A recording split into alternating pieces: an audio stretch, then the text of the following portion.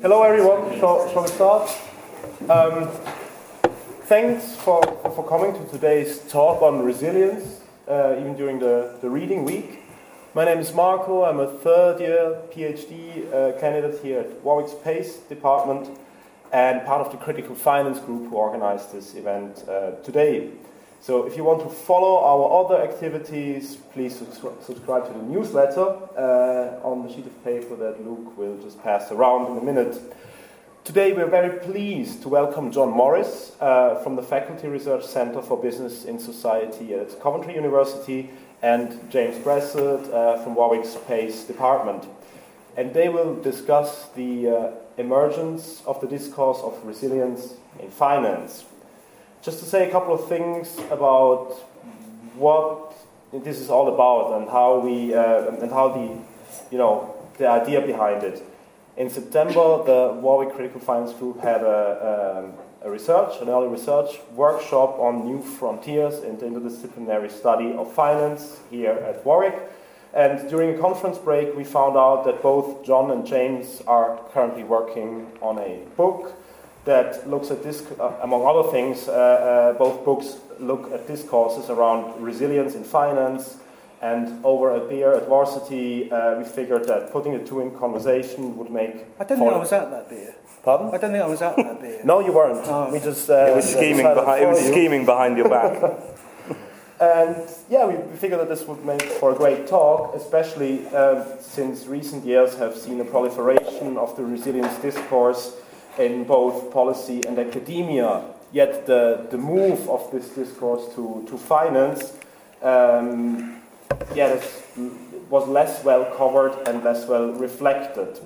And resilience in finance typically focuses on the rhetoric of stability in relation to economic shocks. So I want to highlight a couple of things. In its 2013 meeting, the World Economic Forum stated its agenda to foster, I quote, resilient dynamism in the global economy. The Bank for International Settlements has sought to promote, quote, the road to a more resilient banking sector, unquote. Ben Bernanke has called for the production of communities resilient to recessions.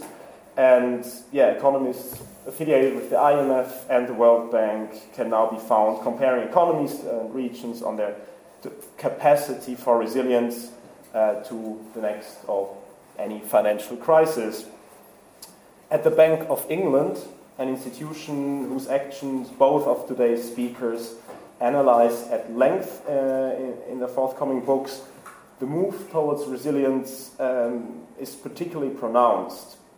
The Bank of England's Financial Stability Committee has been joined by a dedicated financial resilience division. And Andrew Haldane, the bank's chief economist and executive director of monetary analysis and statistics, has emphasized the importance of a resilient financial system on countless occasions. Yet, before we zoom in on the discourse of resilience, how it has emerged in the context of finance and debates around finance, and what consequences it has and for whom, I'd like to first introduce our speakers properly to you. So, John Morris is an economic geographer studying contemporary finance, economic life, risks, and the media.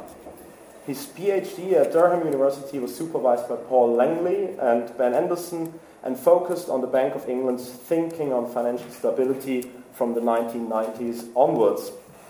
Articulating a Deleuzian cultural economy, the dissertation sought to understand documents, press conferences, credit derivatives, value at risks, and bank stress tests through the concepts of performativity, assemblage, and deterritorialization. During his PhD, he also won the Best Graduate Student Paper Award at the New Directions in International Political Economy Conference here at Warwick, and the paper was called A Cultural Economy Approach to Performativity in Central Banking, and he later turned that into an article for the Journal of Cultural Economy. Upon completion of his PhD, John moved to the UCL's Department of Science and Technology Studies as a research associate to continue his work on financial performativity and press conferences, as well as finance, security, and risk management. His recent research has looked at stress testing with Nathan Coombs, and since October this year, he's research assistant at the, as I said, Faculty Research Center for Business and Society at Coventry University, and he now works on issues of financial capability, affordable lending, and credit scoring.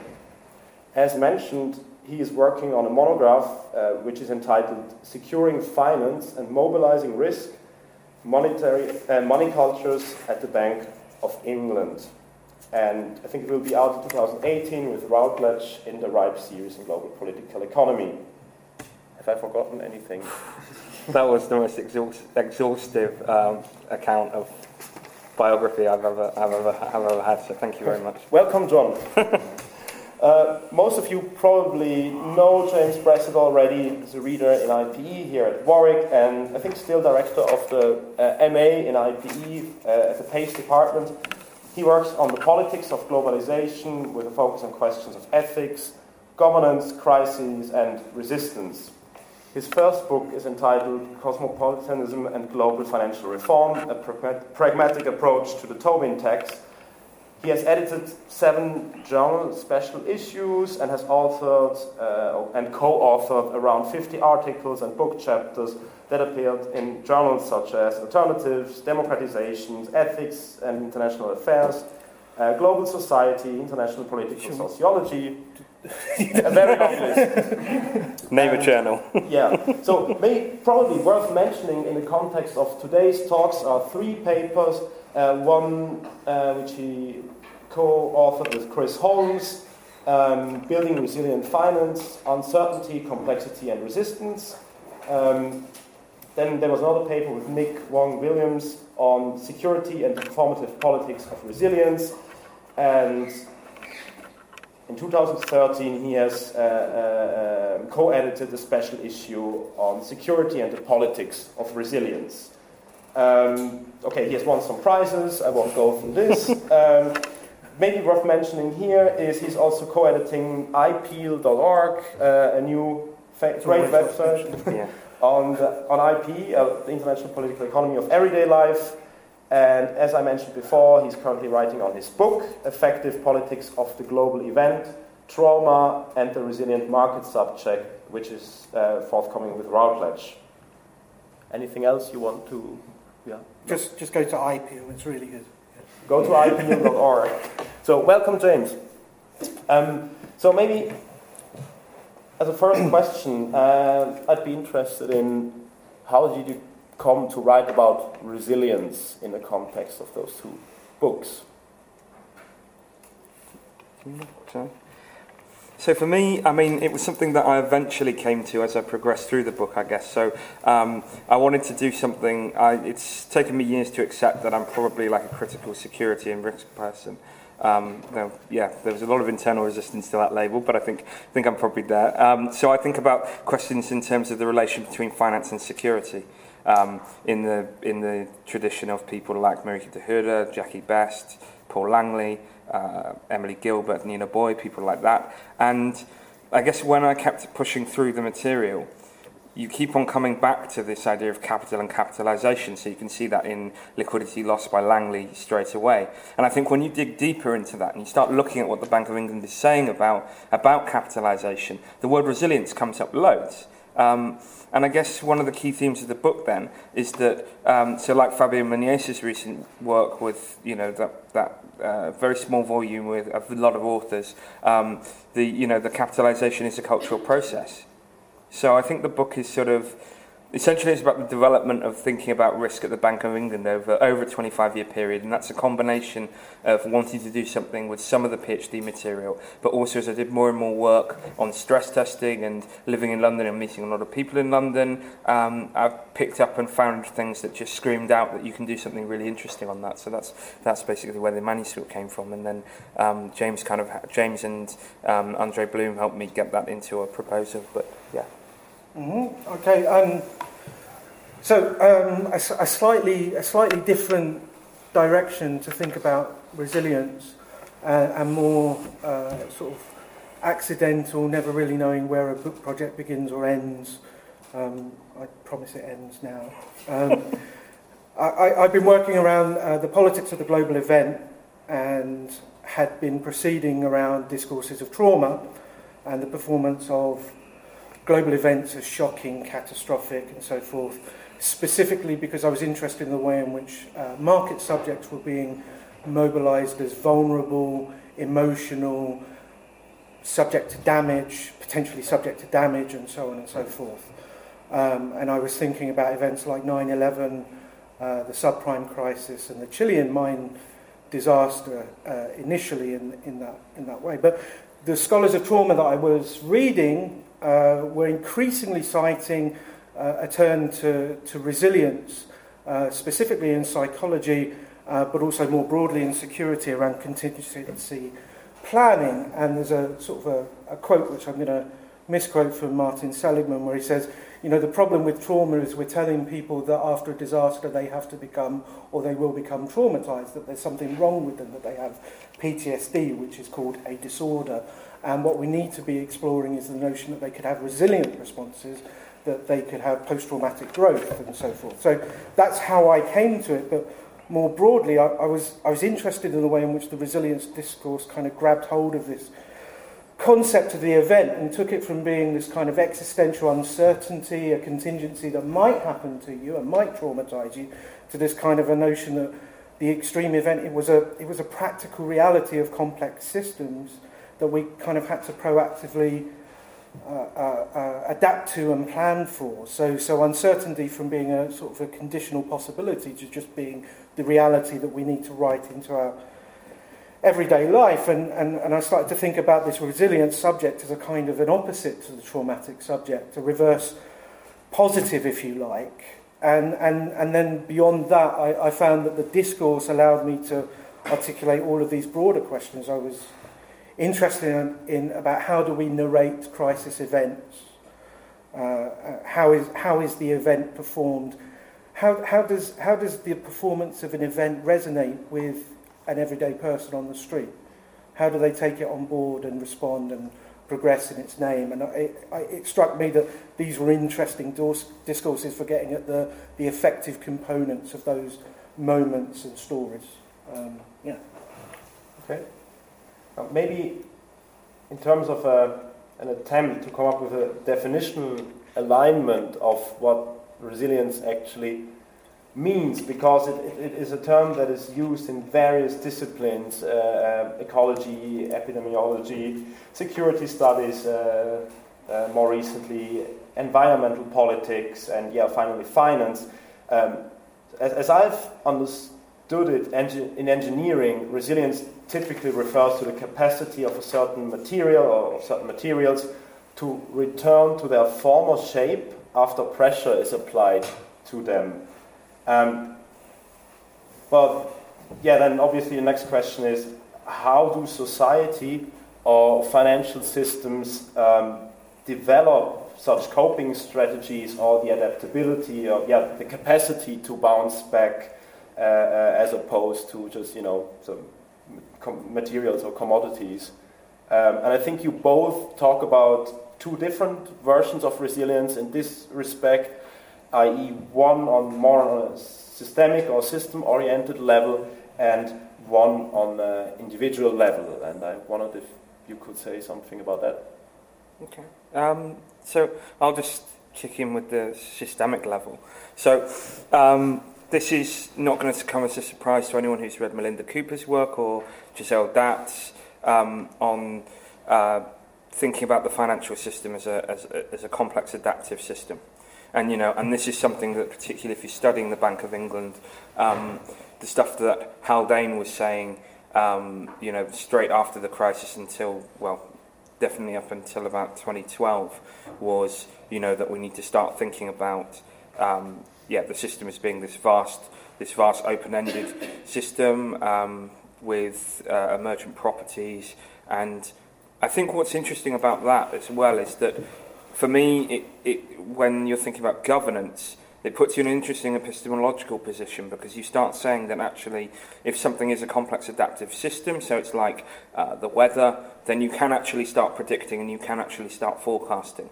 So it puts you on the continuum of inductive reasoning, in that sense that you have some kind of a base to go from, and you build upwards. And I think as well, if you think to Brett Christopher's work on complexity and derivatives, and I talk a little bit about complexity in another chapter in terms of derivatives, I think we could look at this network of derivatives transactions also as a complex adaptive system. And I think this is something that's I guess where I come from that. And then with Melinda Cooper, we start talking about macroprudentialism and governance of a system rather than just microprudentialism and individual institutions.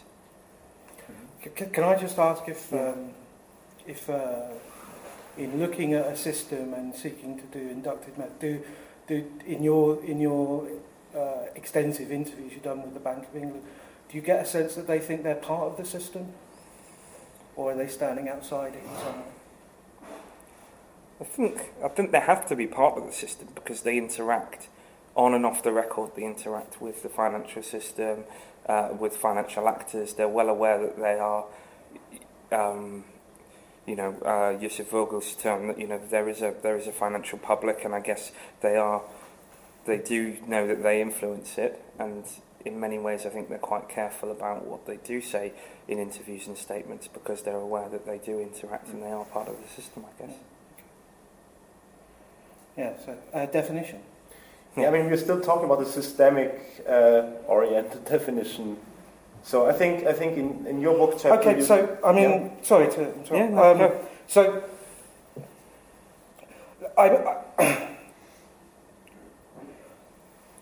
there's lots of definitions of resilience, and there...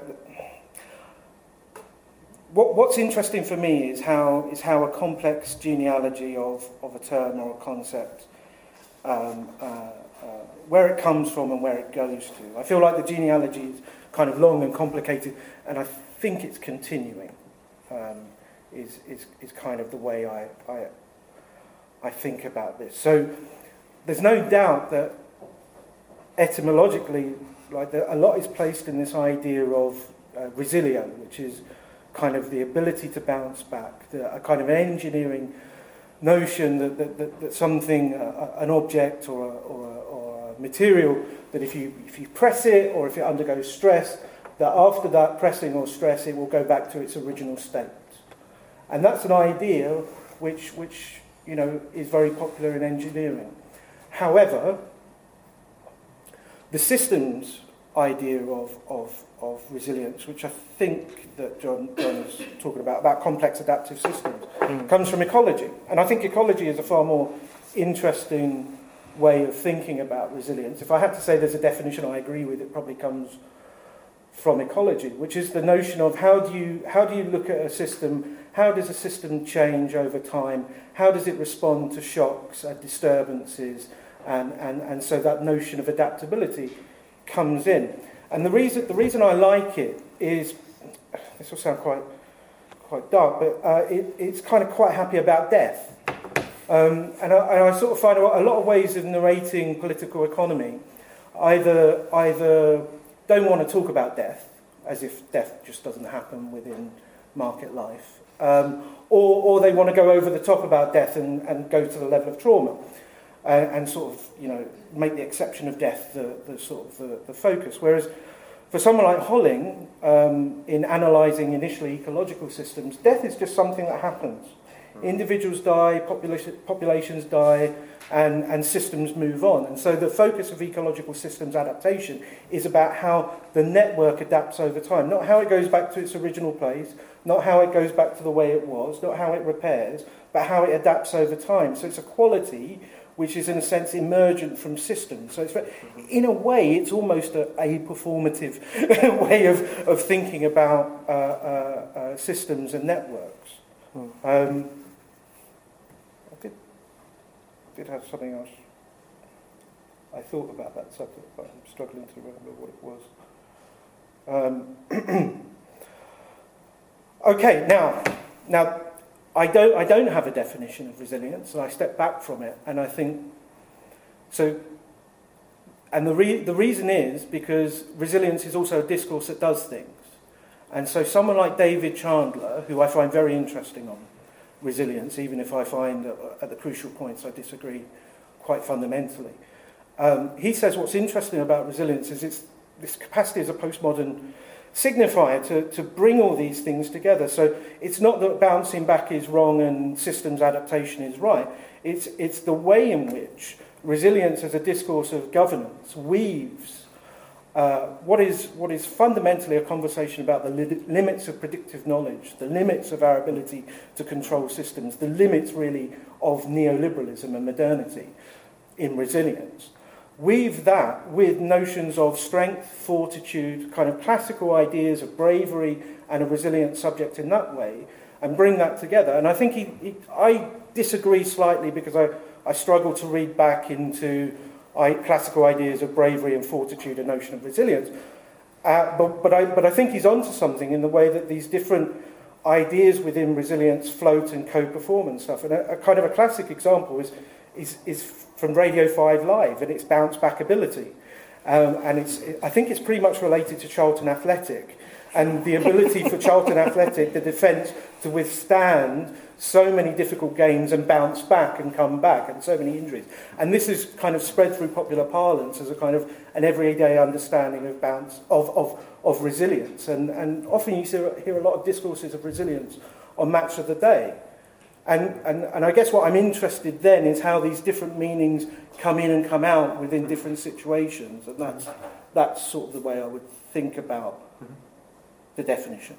Yeah. Right. And I think something that I've explored in the chapter that Marco's seen is the idea that actually I started off with the question of, what side of the fence is the Bank of England on? And actually, when you look at this, the more publicly available stuff, the financial stability reports, the stuff on the internet, you get both, quite frankly. You get on one side and the other. And I guess for me, it's because I'll probably talk about this a little bit later, but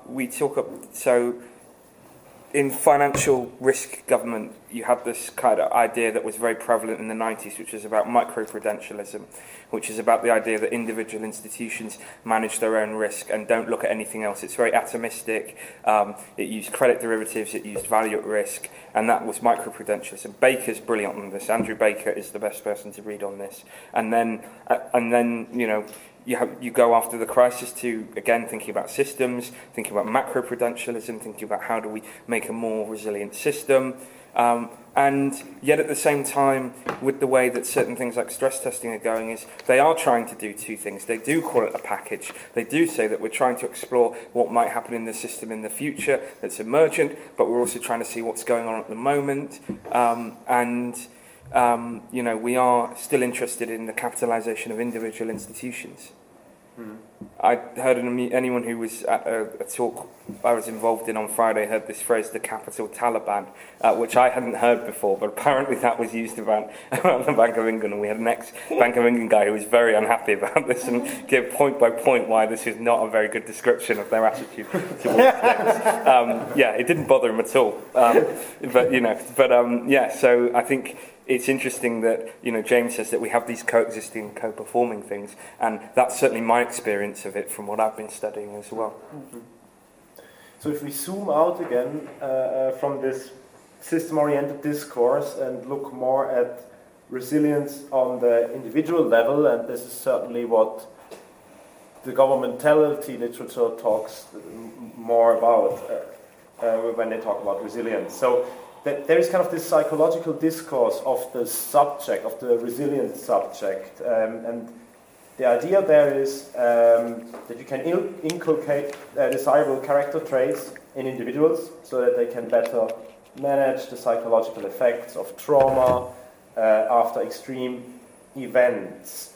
And then in the governmentality literature there's also this idea that the neoliberal subject takes steps in managing their own risks in view of excessive state intervention. So topics like financial literacy, education, that the idea there basically is that individuals can become more resilient to crises if they build up skills and the confidence to become more aware of financial risks and the ability to deal with risks.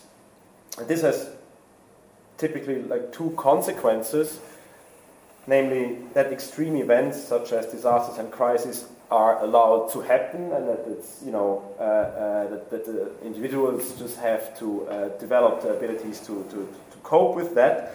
And then on the other hand, an alleged retreat from public responsibility for welfare. What do you make of that? I'd like to hear about John's notion of allowing things to happen. Okay. Yeah, so I take the notion from the first couple of lectures of Foucault's Territory, Security, Population, which is a fundamental text for me in the way that I do things. And it is that sense that for Foucault, a mechanism of security is it is about not shutting things down. It's about circulating the risky alongside the safe. It's about this, things going on, an infinite series of events happening in the future, and so you have to use probabilistic forecasting rather than actually tracking everything. And yeah, you allow things to happen. So, and this will relate particularly to the Bank of England about how they have consistently and explicitly said over the years that we are not creating a system in which institutions cannot fail. They say that would be bad. The Bank of England got hammered over, you may have seen this a couple of 2 months ago. There was a lot of stuff about the 10-year anniversary of the bank run on Northern Rock, and the bank was hammered then and has been hammered now about how they handled that, because they kept on changing their position over a course of a couple of days. But one of the first things that Mervyn King said, who was the governor at the time, was that we're not going to bail out because we cannot allow moral hazard. We cannot allow a situation in which banks know they're going to be bailed out. It's arguable whether we've actually got away from that, but we cannot have a system where banks will take excessive risk because they know that they're going to be bailed out. And so in some ways, as far as the Bank of England's concerned, it is a disciplinary mechanism on banks to rein in risk-taking, but it's also a sense of, okay, well, if this is going to happen, then financial institutions need to have a certain level of financial health so that when there are shocks, they can bounce back or they can adapt. And so you could look at it in either two ways of it. But I had a sort of open question, so stimulated by this, which is I'm trying to place behavioural finance in between this psychological individual level and the governmentality security approach, because I think you can argue either way. I'm just interested to hear what people say, and I'm mindful that audience participation would be great, because we just don't want to white guys talking about Foucault. So if anyone has any thoughts on this, it would be great. But so it's this idea in behavioural finance. So we've been running. We've been doing, at Coventry, we've been doing some work with the Money Advice Service, which is a wing of the British government, and it's essentially to help people who are feeling squeezed or are struggling with their personal finances or household finances. And we're running these money advice workshops. And one of the things that we're trying to get people to think about is how much would you need to have in order to survive, say, your washing machine breaking down, or your car breaking down, or someone in the family is off work for a month because they say they work on a construction site and they're just paid by what they do, and they're off work for a month because they have a broken hand or something. So that kind of comes in on that sense. But I think it also speaks to that aspect of the idea that extreme you can allow extreme events to happen and you can survive. So I just wondered where people saw sort of the behavioural governance kind of response to whether that's a government or whether it is that more individual psychological. Because I suspect it's both, but I've been thinking about this the last couple of days, and it's something that I've not got a clear answer on, obviously. I mean, yeah, a lot of my answers are sort of along the same line. It sort of depends where you stand. So I mean, I think you've given quite a nice rendition of the possibilities of this thing of allowing events to happen. I think there is a very critical and there is a very kind of disciplinary notion of governmentality around this, which is oddly reflected both in neoliberal governmentality and increasingly around Marxist accounts of financialisation. So if you were to take a typically old school structural Marxist approach in the vein of, say, Chris Clark's work on financial education, you would say that resilience is simply about training people to become aware of their limits and aware of the difficulties and realities of life through failure. So you let a child fail in school several times and eventually they learn and they come back from it. It's a form of resilience. So resilience on this view is about toughening people up. So don't get traumatised, get resilient, adapt to, be strong, find ways, find coping mechanisms and so on and so forth. Now, obviously a lot can be very positive in that about learning to find supportive networks, learning to understand other people who are in problem and so forth. So I'm not down on resilience per se, but there is this kind of critical idea about resilience which maps onto really the movement of positive psychology and positive thinking, which is a positive thinking as a kind of an ideology. Positive thinking can lead to better jobs, better salary, better work-life balance, better dealing with the personal issues that you were raising about what happens when your washing machine breaks down, which sends me into a personal panic. And advocates of this cognitive mastering of emotion suggest that the market subject is actually empowered to change and manage their situation. So in this sense, resilience reflects something that you could typify as going on in America and more latterly in the UK about the possibility of subjects finding ways to think positively about difficult situations. So happiness instead of wealth, depression instead of unemployment, stress instead of overwork. As Will Davies quips, unhappiness has become the critical negative externality of contemporary capitalism. So I think this speaks to this idea that resilience is about acculturating individuals to uncertainty, instability and crisis that is capitalism, but putting the responsibility or responsibilizing them. So in terms of your wider reflection, I think I'm critical of both accounts, both for positive thinking but also against the disciplinary dimensions, because both seem to downplay the performative agency of subjects in relation to these new structures and practices. Both seem to downplay the amount of agency that's inculcated in resilience approaches. Again, Chandler is very kind of clear and open on this. The resilient subject is the opposite of docile. The resilient subject is proactive, taking things on, inventing their own life. Very close to the self-making subject that Foucault would have identified with, in a positive way, I think, or a self-creating subject. And so in this sense, I think there's an instability at this level. It's potentially possible to read them as both, but perhaps listen to the subjects more and see what they're saying about these situations. It's possible to refuse therapy. It's possible to laugh at these situations. It's possible to resist them and do things differently. There's a knob there of how do you view the nudges, right? How do you see them? These behavioural scientists talk about situational cues and how we can, work with biases that people have in a way that guides them towards behaviour that we want to promote. And this is something I've been thinking about for a couple of months, really, in terms of when we started doing this. Was what is this? Is this disciplinary? And if it is disciplinary, in what way is it disciplinary? And I guess it's how do you view the nudge? Is it enabling? I mean, something that we've been doing in these money advice workshops is saying to people, what is it that you want to spend your money on? And that can be anything, and we do an activity where people talk about these things, and we get people saying, I'd really like to do it in my kitchen. We get people who say, I'd really like to go on holiday. I'd really like to buy a second house so that the kids can live in it, all those kind of things.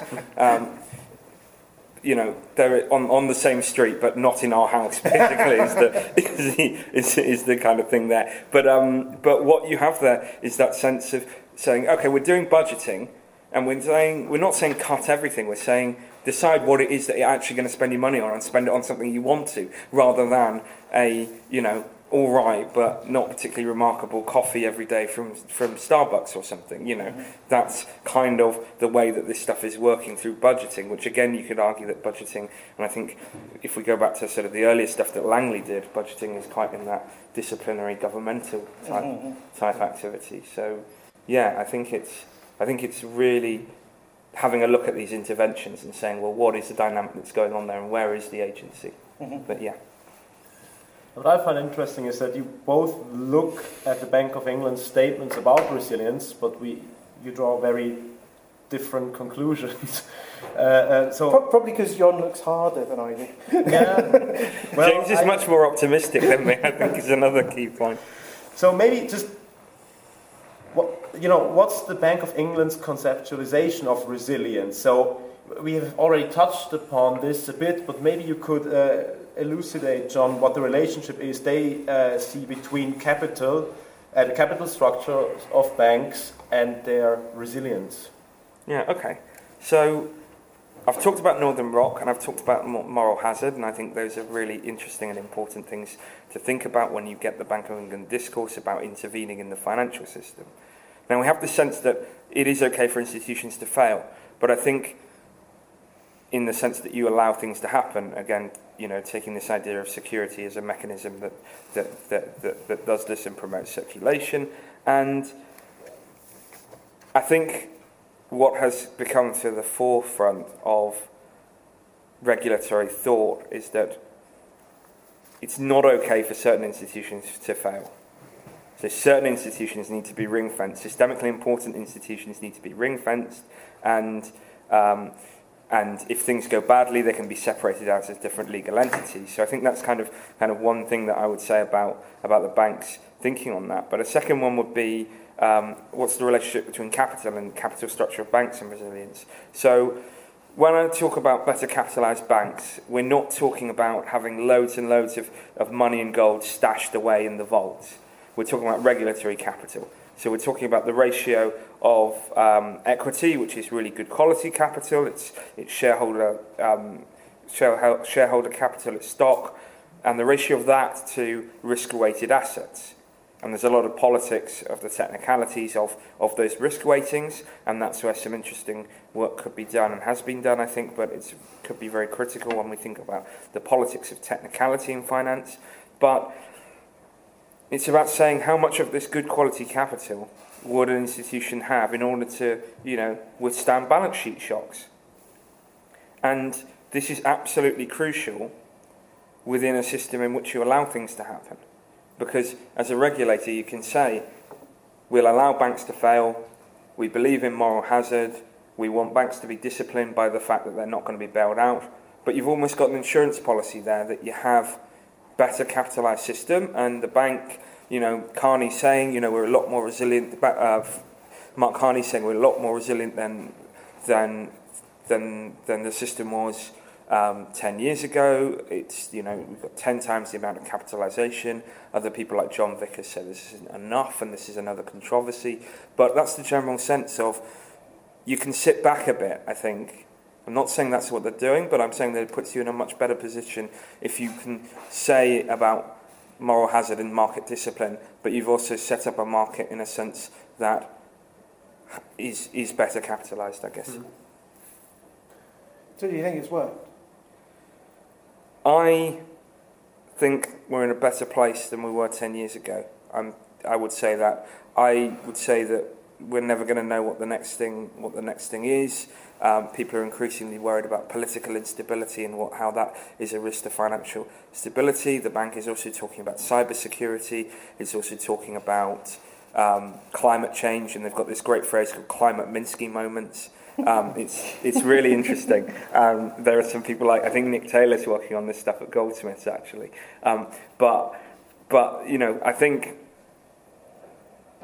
the bank is explicit that they're not going to prevent the next financial crisis. Mm-hmm. But you can be in a situation where actually banks are doing things better internally in terms of how they function as organisations, and I think you can have an improvement in how regulators are actually trying to, as I call it in the book, look at risk through the microscope, so drill down, see what's going on, map things, code things, really have a much more comprehensive picture of what's going on with the mobilisation of risk in finance, so that there isn't this, concentration, as Engelin and his co-authors in The Great Complacence talk about, where you have this concentration of risk at particular points rather than a dispersal of risk, and you have this sense that actually they've widened the imagination, so they are considering more things as risks, and I think that has to be a better thing.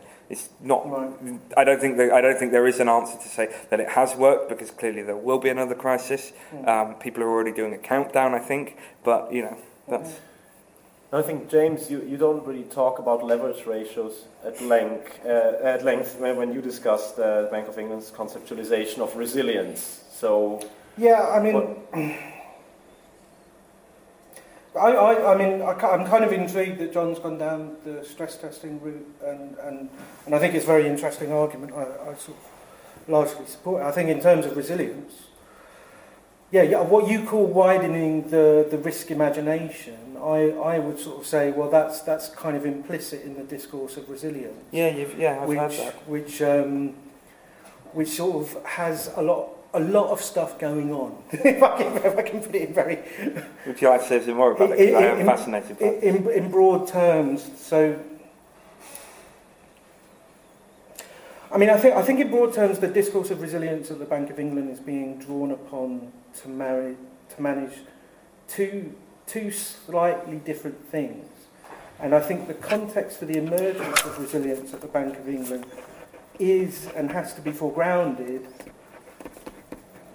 The subprime crisis, the global financial crisis, and the politicisation of finance through that event. And I think that to me is how a lot of this discursive innovation that's going on makes sense. So on the one hand, the bank still wants to be boring, and it still wants to do macroprudential stuff, it still wants to do debt ratios, it still wants to do light touch regulation to foster market discipline, and so we go from 25 to 1 to 19 to 1 or something like that. I'm not up on it like you are. But on the other hand, the Bank of England, I think, in the last, is it 10 years? Yeah. God. Yeah. it kind of wants to be funky, and it kind of wants to send a message that it gets it and that it understands, and that something did go fundamentally wrong in the politics of finance, and bankers were out of touch with the social costs of their activities, and so I think there's a number of statements within Haldane's work, but also within Carney's work, that kind of acknowledge these elements of the discourse of the public sphere of finance, as I would think of it, in terms of acknowledging that finance is hierarchical, acknowledging that there's class, acknowledging that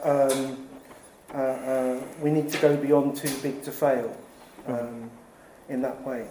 So it begins to change its style to embrace a form of public reason, to message through the public sphere, through publishing all of its statements and so forth, through the heavy mediatisation of the press conferences, but also through things like forward guidance. I understand also that the Bank of England now goes on road shows. It's well, Haldane does, yeah. It's endorsed and used the same cartoonist who worked with Slavoj Zizek on some of his stuff, the RSA, to present this kind of public notion of what the financial public sphere is. So it's doing these kind of funky things. And on the way to doing this, I simply think that different, weird, radical ideas within resilience, and I am quite sympathetic to some of Haldane's arguments, they kind of leak out. in an uncontrollable way. And every now and then Carney will slap him on the wrist, but he it's kind of out there now, and it keeps going. And for me, this is about a wider sphere of politics and politicisation, or democratisation of finance, which allows for other forms of politicisation, I would argue resistance, for new actors and voices that can be heard, and indeed be seen to be relevant. So the whole kind of movement towards disruption and challenger banks and alternative finance, which used to be radical and is now the new normal. Now, I look at it that way, I think you're right, in a very positive way, as in how can we catch hold of these discursive changes and perform them differently. I think others would say that this is just a gap between rhetoric and reality. But I'm happy. Yeah. Can I come back on that? So I went to the first Bank of England public forum at the bank, and they admit that it was an experiment, and they were starting to deal with, and this must have been in 2016, early 2016, maybe late 2015, early 2016. And yeah, probably before, I think it was November, so probably November 2015. And it was still a very, what I called at the time, managed transparency. So there were certain things, like, you could ask questions, but they all gave you iPads, and you had to, like, write your questions and send them in, and they picked the ones which they were going to answer in the forums and put to the guests and that kind of thing. So for me, I think there's limitations to that level of the public sphere stuff. Again, with getting the bank and bank staff to sign off things they've said in interviews. Generally, they've been really good and pretty open, but there is a reticence by Bank of England staff to actively criticise what the bank did in the past. Mm-hmm. So while in public they will admonish the financial system and they will admonish banks, perhaps not naming them individual institutions, mm-hmm. but there is still a reticence, because they're employees by this institution, so there's a reticence to be on record or to have it out there that they're criticising maybe things that were done. And the second thing, just to flip back onto what you said about the subprime crisis and the politicisation of finance, I think this is a central part of, for me, performative politics and what I talk about in the book, which is that, for me, the subprime crisis illustrated two significant misfires. They're to do with security, and they are indirectly, I guess, to do with resilience, I guess, but they're to do with finance and security and these things together, which is one is about this idea that we can diversify risk through a system. So, and here I draw on Matt's work on functional mobility, and I talk about the way in which you can use financial instruments to diversify risk. And as I said earlier, or as I referenced earlier, England et al. Say that actually this stuff was concentrated rather than dispersed. So you have counter-performativity. You have a financial model producing the opposite of what it's supposed to do. And I argue that value at risk does the same thing by assuming that events will be normal and 95% of times in the past, and actually we're in that fat tail, we're in the 0.5% where things go wrong. And I argue that those are two important misfires, give you insecurity rather than security. And here I like what Calon says about misfires. He says it in the Journal of Cultural Economy piece. He says that misfires happen all the time, and this is where politics is. And I think something that I don't tease out enough in the book, but I think is something that we do need to talk about there, is the two sides of politics there. When misfires happen, generally, there's this sense of either we see operations of power, and we see a status quo being retained, and this is what Erin Lockwood says in her Right piece on value at risk, which I think is a fantastic piece of work. And then you have this idea that actually the stuff that I'm perhaps talking about, where we see significant change, or we see cultural change, we see this attempt better understand where risk is in the system, the functional mobility, and we try and broaden our horizons about what we count as potential risks and what we need to guard against. So I think using Mystifier and talking about, well, what is the politics there, and we can do it both ways, basically. Mm-hmm. We can see those operations of power, and we can see change. Mm-hmm. And it's really hard to say when a Mystifier will be one or the other. That's contingent, and I think that's where you would bring in, I don't know, but I guess this is kind of a bit where you could then say, okay, well, this is where agency lies. Mm-hmm. Or structuration, I guess, or structuring, I don't know. Mm-hmm. But you seem to be saying that because it misfires, the Bank of England now emphasizes, or is well aware of those performative misfires, and focuses therefore more on transparency requirements and kind of, the solutions we already know.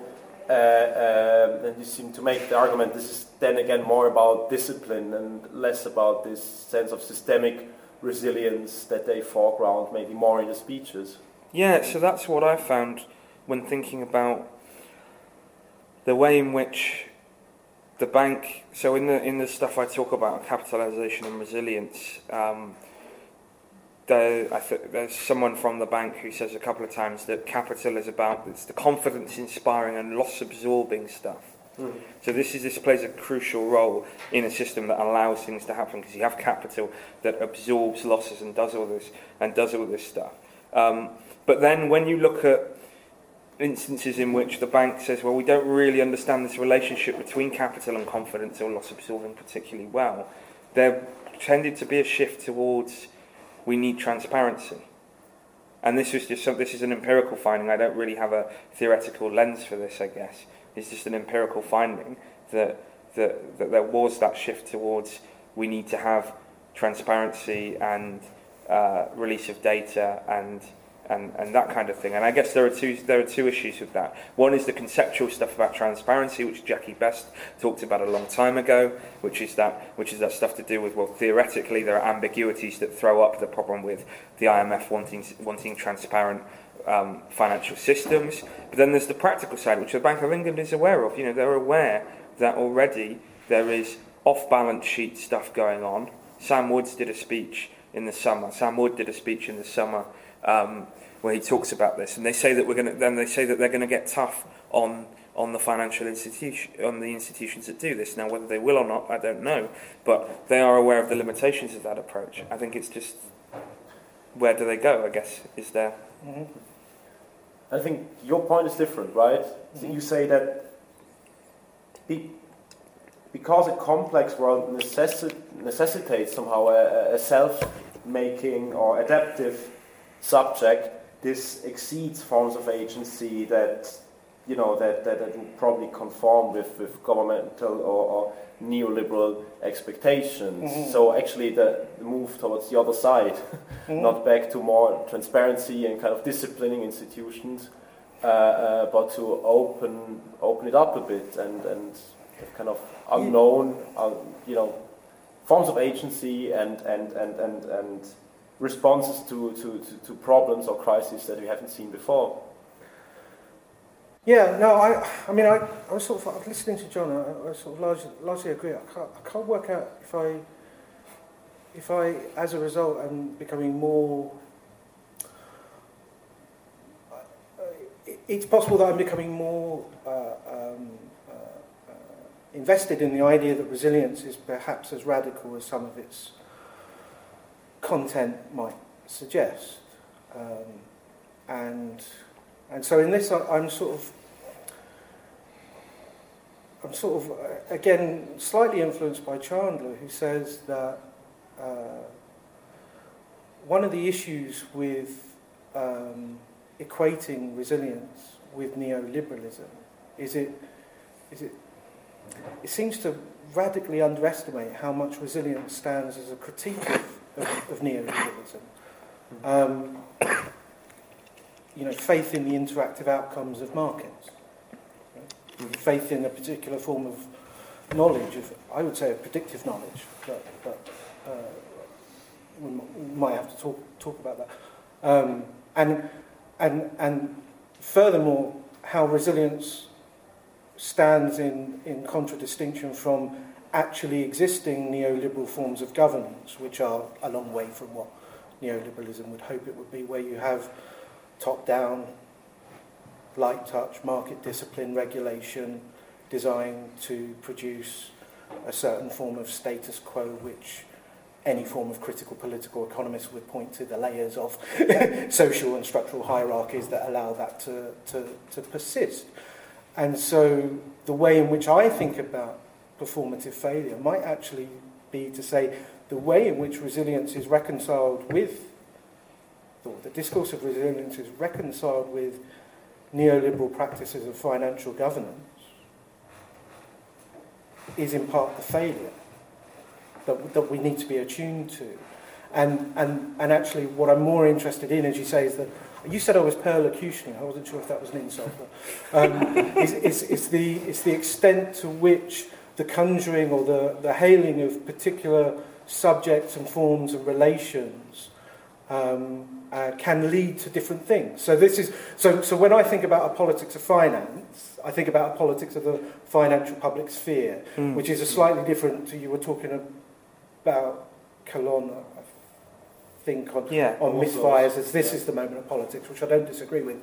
I'm just interested in how a wider public sphere opens up. And so when someone like Haldane does work with social finance, and when he responds to the Occupy movement and says what we need is local banking, and when he says the problem with finance has been, or financial regulation has been our focus on diversification instead of diversity, as in the diversity of different agents that it's possible to have within financial governance, I think he anticipates a mood of more radical, critical, resistant, more radical changes that are possible and perhaps emergent within contemporary, I would say, British finance, which is the move to engage a public that is far more aware about finance, far more aware of the hierarchies implicit in an interest rate change, far more, cognizant, albeit, in a slightly mad and misdirection way, and, pro-Brexit and whatever you want to say it. But within that milieu, if that's the right way of pronouncing that word, within that milieu... Are you seeing my Foucault and raising me about within that milieu, I'm very much drawn to, as I think I've argued in the paper you mentioned, the Channel 4 documentary about Dave Fishwick. Is that Bank of Dave? Bank of Dave. Yeah. In terms of his ability to mobilise a inclusive, a visceral, a charismatic, probably quite a romantic image of local banking. And to be honest, I'm interested in that probably because it's not interesting. We've known about local banking forever. The idea of a romantic image of local banking goes back to It's a Wonderful Life.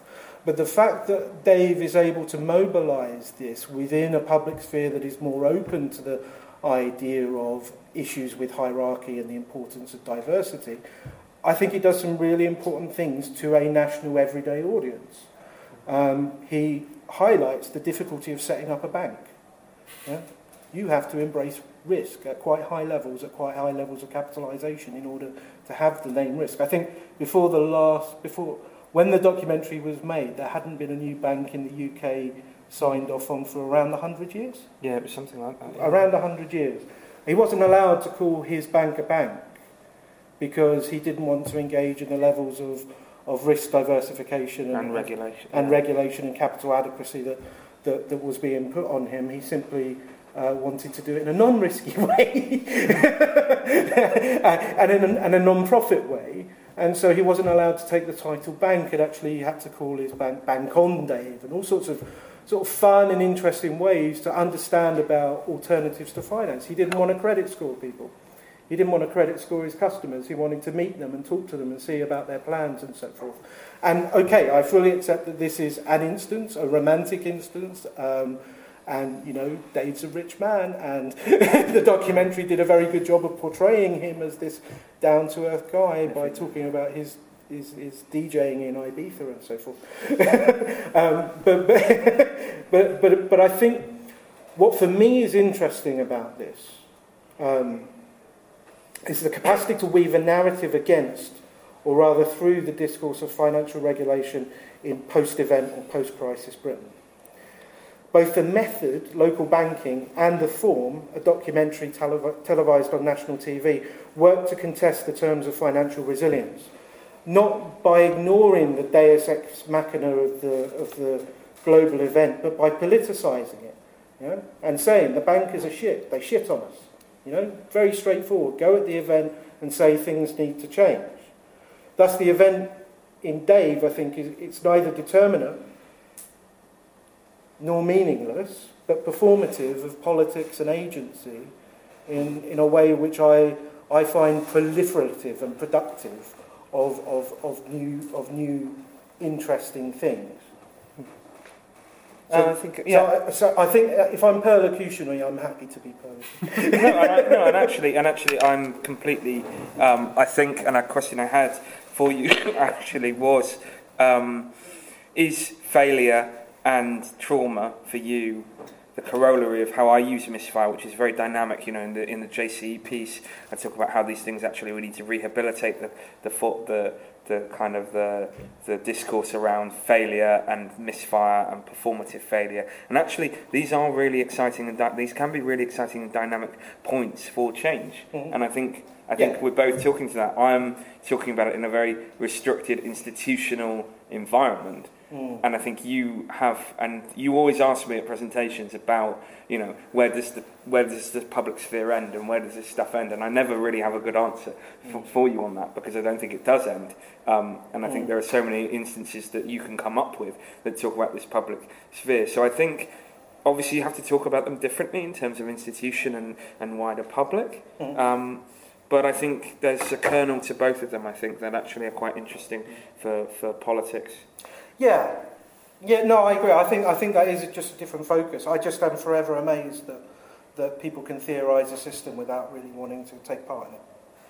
And I think that's where I think that the theorisation of financial resilience at the Bank of England starts to deconstruct itself, and you could easily make the rhetoric reality argument. Well, there's interesting point. Well, interesting for sort of stress testing geeks, I guess, is that. So the Bank of England has a very different way of doing. So stress tests, we have this hypothetical set of shocks to the financial system. They are projected onto a bank's balance sheet and all its exposures and its assets and liabilities. And then they say, how much regulatory capital do you have at the end? And they also say, how did you do the test? Can we look at your methodology? Can we see that we're confident that you as a bank can deal with this stuff when it comes up? What are your governance procedures like? But the Bank of England works with the assumption that when it does the stress test, that there will be capital management by the banks during a crisis, and that there will be action from the regulator, I think. And they're very critical of the EBA, the European Banking Authority, which when they do their stress test, now they have some extreme constraints. They have a lot less staff than the Bank of England and a huge amount less than the Federal Reserve. And they also have to do something that fits across 27 countries. And they have an assumption that the balance sheet is fixed during the crisis. So the banks aren't doing anything during the crisis. And that is criticised quite heavily by people in other regulatory institutions and people in finance, that it's just something that doesn't actually tell you something, in that sense that, you know, you are pretending that you're not in, that it's not in the system and that this stuff isn't happening. And I think that's exactly the kind of that technical example, I think, illustrates that point. Yeah. We have now 20 minutes. Maybe we take some questions from the audience if there are any. Yeah, there's at least one. Please, Leo. Hi. Right, this is totally not my area, so forgive my potential ignorance in this. I just wonder if is the focus on narrative here limiting to the extent that it actually diverts our attention away from financial practice, and I'm right. What do I mean by this? I mean, I think there's a reason why this whole discourse of complexity has come up in science in particular years, and it's not only to do with the rise of complexity thinking more generally. It's because there's been a proliferation of markets. The complexity of financial markets has increased massively. You know, the great rise in derivative markets and markets for more complex financial products, and this has actually introduced a whole new set of dynamics into financial markets. Shouldn't we perhaps take more seriously the idea that financial markets are complex and use that as a way in kind of being critical about finance, and use that as a point for intervention to say, well, what do we think about these super hyper complex financial markets? You know, is there not an argument to be made there for increased regulation? You know, and the role of markets more broadly in society. I worry that if by focusing on like these narrative aspects,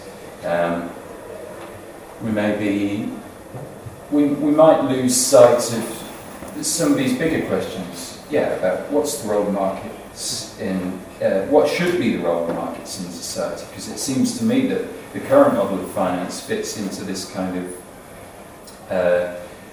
very economistic way of thinking based on kind of Ara de Breu general equilibrium, this ideas that if there's a market for everything, this is the sort of optimal outcome. Is that the kind of model of society that we want? And if we're doing critical finance work, shouldn't we approach questions of complexity and resilience thinking through how perhaps we can challenge that way of thinking? I mean, politically, to me, it seems that this whole the fact that we might be accepting of this discourse of complexity it says perhaps it's giving too much leeway to what's actually fundamentally a very neoliberal way of thinking about the role of markets. Okay, I've spoken. Shall we maybe take one or two shorter questions more, and then you can respond? Lorenzo, and then Matt. I was going to go back to the point John was mentioning about the project going on at Coventry University. You were mentioning how there is this project where they try and help out people in financial difficulties to take better, sound financial decisions. Is that correct? Did I understand it?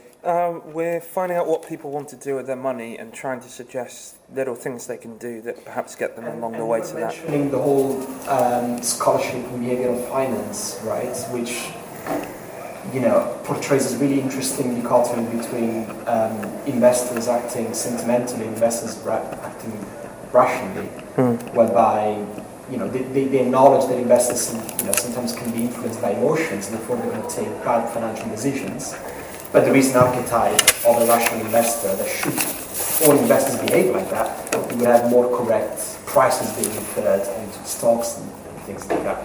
And so I wonder, do you think there is an element within that kind of project happening in Coventry whereby through this notion of resilience trying to make individuals as far away as possible from the sentimental kind of investors it's not investing right because it's behaving according to emotion, and therefore pushing them instead onto a much more rational way of investing whatever money they've got at their disposal, because that's what's going to make them resilient to a very weak economic situation they find themselves in. Because you were relating all of that to behavioral finance, weren't you? Yeah. And so do you think there's this element of trying to shift people from acting sentimentally to acting rationally, because that's what's going to provide better returns? Thank you. Always known for my short questions. John, James, I really enjoyed this. Thank you. It's really nice just to be able to sit and listen for a change. I love the format as well. So I don't know whether you do lots of... the first time we actually I think it's worked really well. It's been a breath of fresh air from this side of the table anyway. And so I hope it hasn't been too stressful for you two. One thing that's really struck me, almost as a background to the conversations that you've been having, is the significance of acts of vocalisation. Saying something, announcing something, speaking, talking. And I'm not sure we often focus too much on the way that things are said and how that forecloses the possibility that other things might have been said but weren't. And I thought this was all extremely interesting because, of course, how you speak about yourself, if it's the Bank of England, that's designed to change the way that people look at you. But it also helps to change the way that people look at themselves too. So the act of speaking, of choosing a particular set of vocabulary to vocalise is really, really important. But it also tells us something interesting about the identity of the speaker, doesn't it? Because different people just have different speaking capacities. Some people feel very comfortable in front of a room and wave their arms around and trade on charisma, and some people are always nervous when public speaking. And just thinking of the Bank of England, you would never mix up an Andy Haldane speech with a Mervyn King speech, would you? Just because of the way that they say things, not necessarily what it is that they're saying, but the way that they say it. If you think of Mark Carney now and comparing with Eddie George from 20 years ago, again, the difference is quite remarkable. If the Bank of England ever promoted anyone to senior executive positions that weren't white men, then the examples presumably would proliferate further and further. So I'm really struck by this, by the force that you're putting on the act of vocalisation, even if you haven't quite said it in those terms. So my question on the Bank of England stuff is maybe this: the cultural shift in central banks recently has been in the direction of communication. To say things and to be clear in what it is that you're saying, to have a narrative and to present what you see as the world through the framework of that narrative. I wonder, within the current context and what's been going on over the last 10 years, what alternatives might there have been to a discourse of resilience? Was the Bank of England put in a position where, even if it wasn't the word resilience, it had to try to be soothing, reassuring, the communication had to point to a future that was going to be better than the immediate past that we've just been through. The Bank of England is not like a bunch of academics. They can't portend Armageddon comfortably, because that's not in the nature of their job. On civil lines, can I just ask very quickly one thing to each of them, because it is about this act of speaking again. John, you were saying things that were really interesting, I think, about systemically important institutions and how the public discourse there's a line behind the presumption that systemically important institutions probably shouldn't be allowed to fail. Yeah, too big to fail and systemically important, right? Well, this means it's very important how you talk about yourself. How do you talk about yourself to position yourself as a systemically important institution? I would love to be able to position myself as a systemically important institution. I would get away with all sorts of things that I can't get away with otherwise. So what's the practice there that allows somebody to gift themselves such a beneficial character trait? And to James, one of the very first things you said, which has really got me thinking, about the resilience subject being the counterpoint or the counter-image of the traumatic subject. Presumably there's a social pressure these days to announce yourself as a resilient subject, that you get more endorsement from those people that control these narratives of resilience, the more that you can show yourself to be resilient. But you can show yourself to be resilient and not feel that in any way at all. That the outer countenance can be one of resilience at the same time that inside you're feeling deeply traumatised. So I wonder whether the social pressure to be resilient might itself be a precursor of additional trauma. A lot of stuff to address. Okay, I'll take the first question, which I thought was a great question, and I think so. Just to kind of give a sort of overview of what I'm doing in the book is I talk about how sort of from about 2003, 2004, Bank of England. So before that, the Bank of England says lots and lots of different things about credit derivatives, and it says, okay, these things have good sides and bad sides, and it lists all the different things, and it's quite exhaustive, and it's very broad brush, and it lacks a lot of specificity. And then from about 2003, 2004, starts fixing on the complexity of financial instruments, and the Brett Christophers article, the 2009 one, I can't remember where it is, but it's got complexity in the title. It's a really good one on this.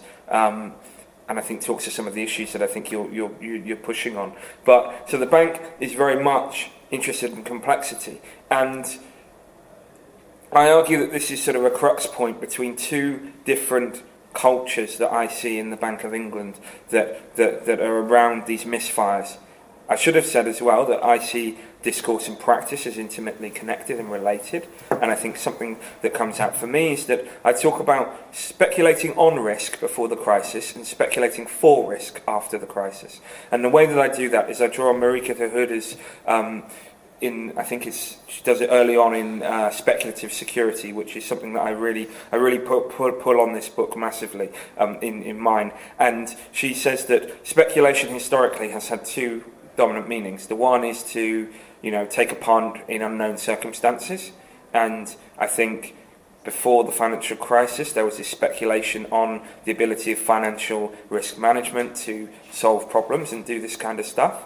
And then after the crisis, I talk about speculation in the terms of that attempting to see, to visualize, to surmise, those kind of things that Marika talks about. And I bring that in through, as I said, these ways of trying to map derivatives, of trying to standardize and code derivatives and lock in the good performativity of them, of the understanding the mobilization of risk so that you don't get this situation where there's a huge amount of complexity and a huge amount of concentration on places like AIG, for example, or other institutions, or Lehman, or whoever.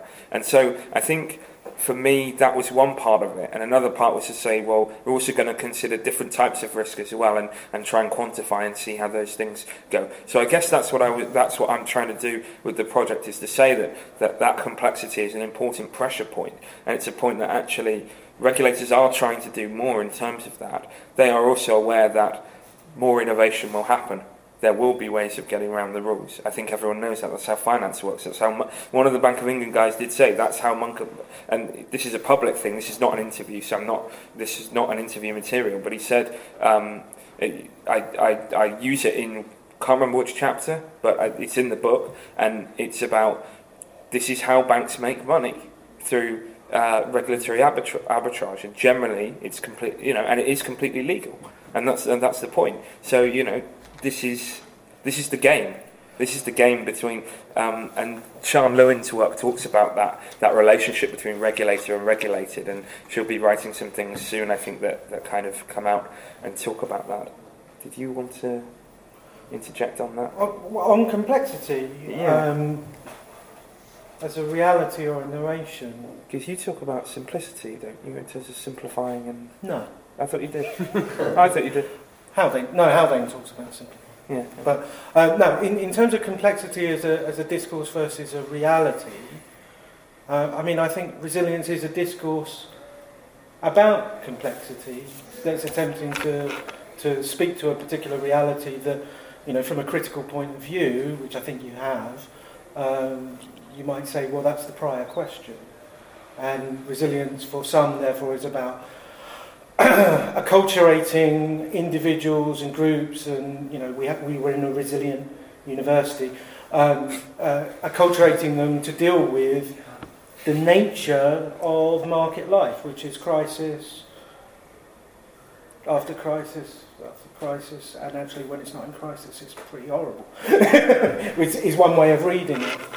And so in that sense I think the narration is important and interesting to follow, because it's constitutive of the way we deal and think about problems. And so in that sense, the divergence between a vision of resilience as complexity modelling, which was very popular at the Bank of England and saw them publishing in Science and Nature and all these wonderful science journals about how the financial system is a complex system that's interconnected with ecology and medicine and comparing the subprime crisis to the SARS epidemic and so on and so forth. I think that's really problematic. So I would entirely agree with you, but I would say that if you narrate it differently, you can have alternative politics, and that's sort of broadly, blandly what I'm seeking to get at in doing that. Shall I quickly speak to the other two? So Lorenzo, and your view on that was exactly mine coming into this. That was, this is about nudging people away from actually what's normal to the abnormal and how we want people to behave financially. But actually what I think is coming out, and there's a Mark Whitehead's book on neoliberalism that's just come out, and they've done a lot of work for about a 10-year period looking at how this stuff works. And I at the moment But it doesn't matter because the title of the book sells it anyway. At the moment what I'm getting from the people who kind of run these workshops is that it is about actually saying, what makes you happy? So focusing on the individual and saying that, people have, they have a format of saying, people have particularly cognitive biases to particular behaviours, but there is a sense of bringing the individual back in that I think is quite interesting and did surprise me. And then Matt, so who speaks? That's an act of power, that's an act of authority. When the bank was trying to convince people that we were coming out of the crisis, they started using the term durable expansion. So not saying booming, as they tend to, do talk about now, but, saying, very limited sort of flip on that. And I like, as you said, the way it's delivered, I try and do that in the JC piece about saying, well, probably one of the reasons that Carney came in after King was because of that shift towards communication, I guess, and that they needed someone. And following the Brexit referendum, David Cameron leaves the picture. No one from the Conservative Party comes forward, and Mark Carney does this speech in the governor's room, and it's incredibly statesmanlike, and and it was being followed on Twitter like nothing I've really seen since the crisis, in terms of everyone hanging on Mark Carney. What's he going to say? How is he going to get us through this period of political instability? So authority is is my answer to that. Yes. Thank you very much, Matt. That's a very interesting question, and typically goes to the heart of sort of what I'm getting to and what I want to argue, which is that trauma and resilience, they kind of exist as correlates that, promise as much as they fail to achieve. To me, I'm struck by the amount of times that trauma and resilience are invoked in the same sentence, that in a sense, if resilience is attempting to inoculate complex systems against the potential for trauma, it seems to always need that possibility of trauma in order to justify its existence. I was very struck by Carney after Brexit, where the day after he announced that we were at now economic post-traumatic stress disorder as a nation, I was like, wow, what's that? But in the same sentence he was saying, but don't worry, we've built resilient systems.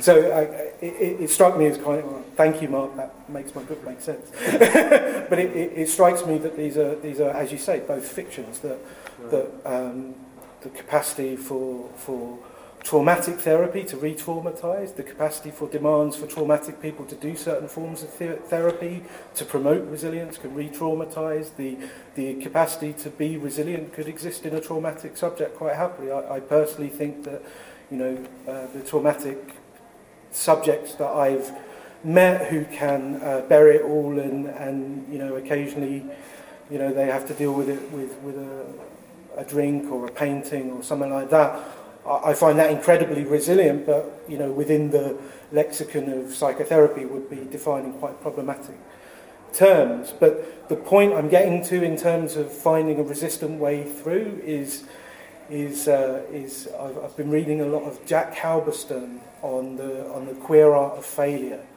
and she writes very quickly and in a fun way, but she says that one of the things that we need to come to terms with is the fact that failure is good. Failure is not a lesson we learn from. We're not all on paths from here to there. I am going to be a successful emotional subject. I'm going to be a successful financial subject. I am going to be a successful state. You know, failure is she describes failure as an art and a way of life. And if I could just quickly pull a quote from her work on Little Miss Sunshine, which I hope you've all seen, but if you haven't, go and watch it. She says, with her porn-obsessed junkie grandfather providing her with the choreography for a pageant routine and a cheerleading squad made up of a gay suicidal uncle, a Nietzsche-reading mute brother, an aspiring but flailing motivational positive speaker father, and an exasperated stay-at-home mum, Olive is destined to fail, and fail spectacularly. But while her failure could be a source of misery and humiliation, while it does indeed deliver precisely this, it also leads to a kind of ecstatic exposure of the contradictions of a society obsessed with meaningless competition. And in the book, I'm using that to explore the ways in which we might and do celebrate failure through people like Alan Partridge and his autobiography about coming to terms with his Toblerone addiction called Bouncing Back, which sold so badly he had to pulp it, and he went to see it being pulped. And so in future work, I'm playing around with precisely this idea of finding ways to step outside the ascribed emotive discourses that are so powerful but yet so impersonal sometimes.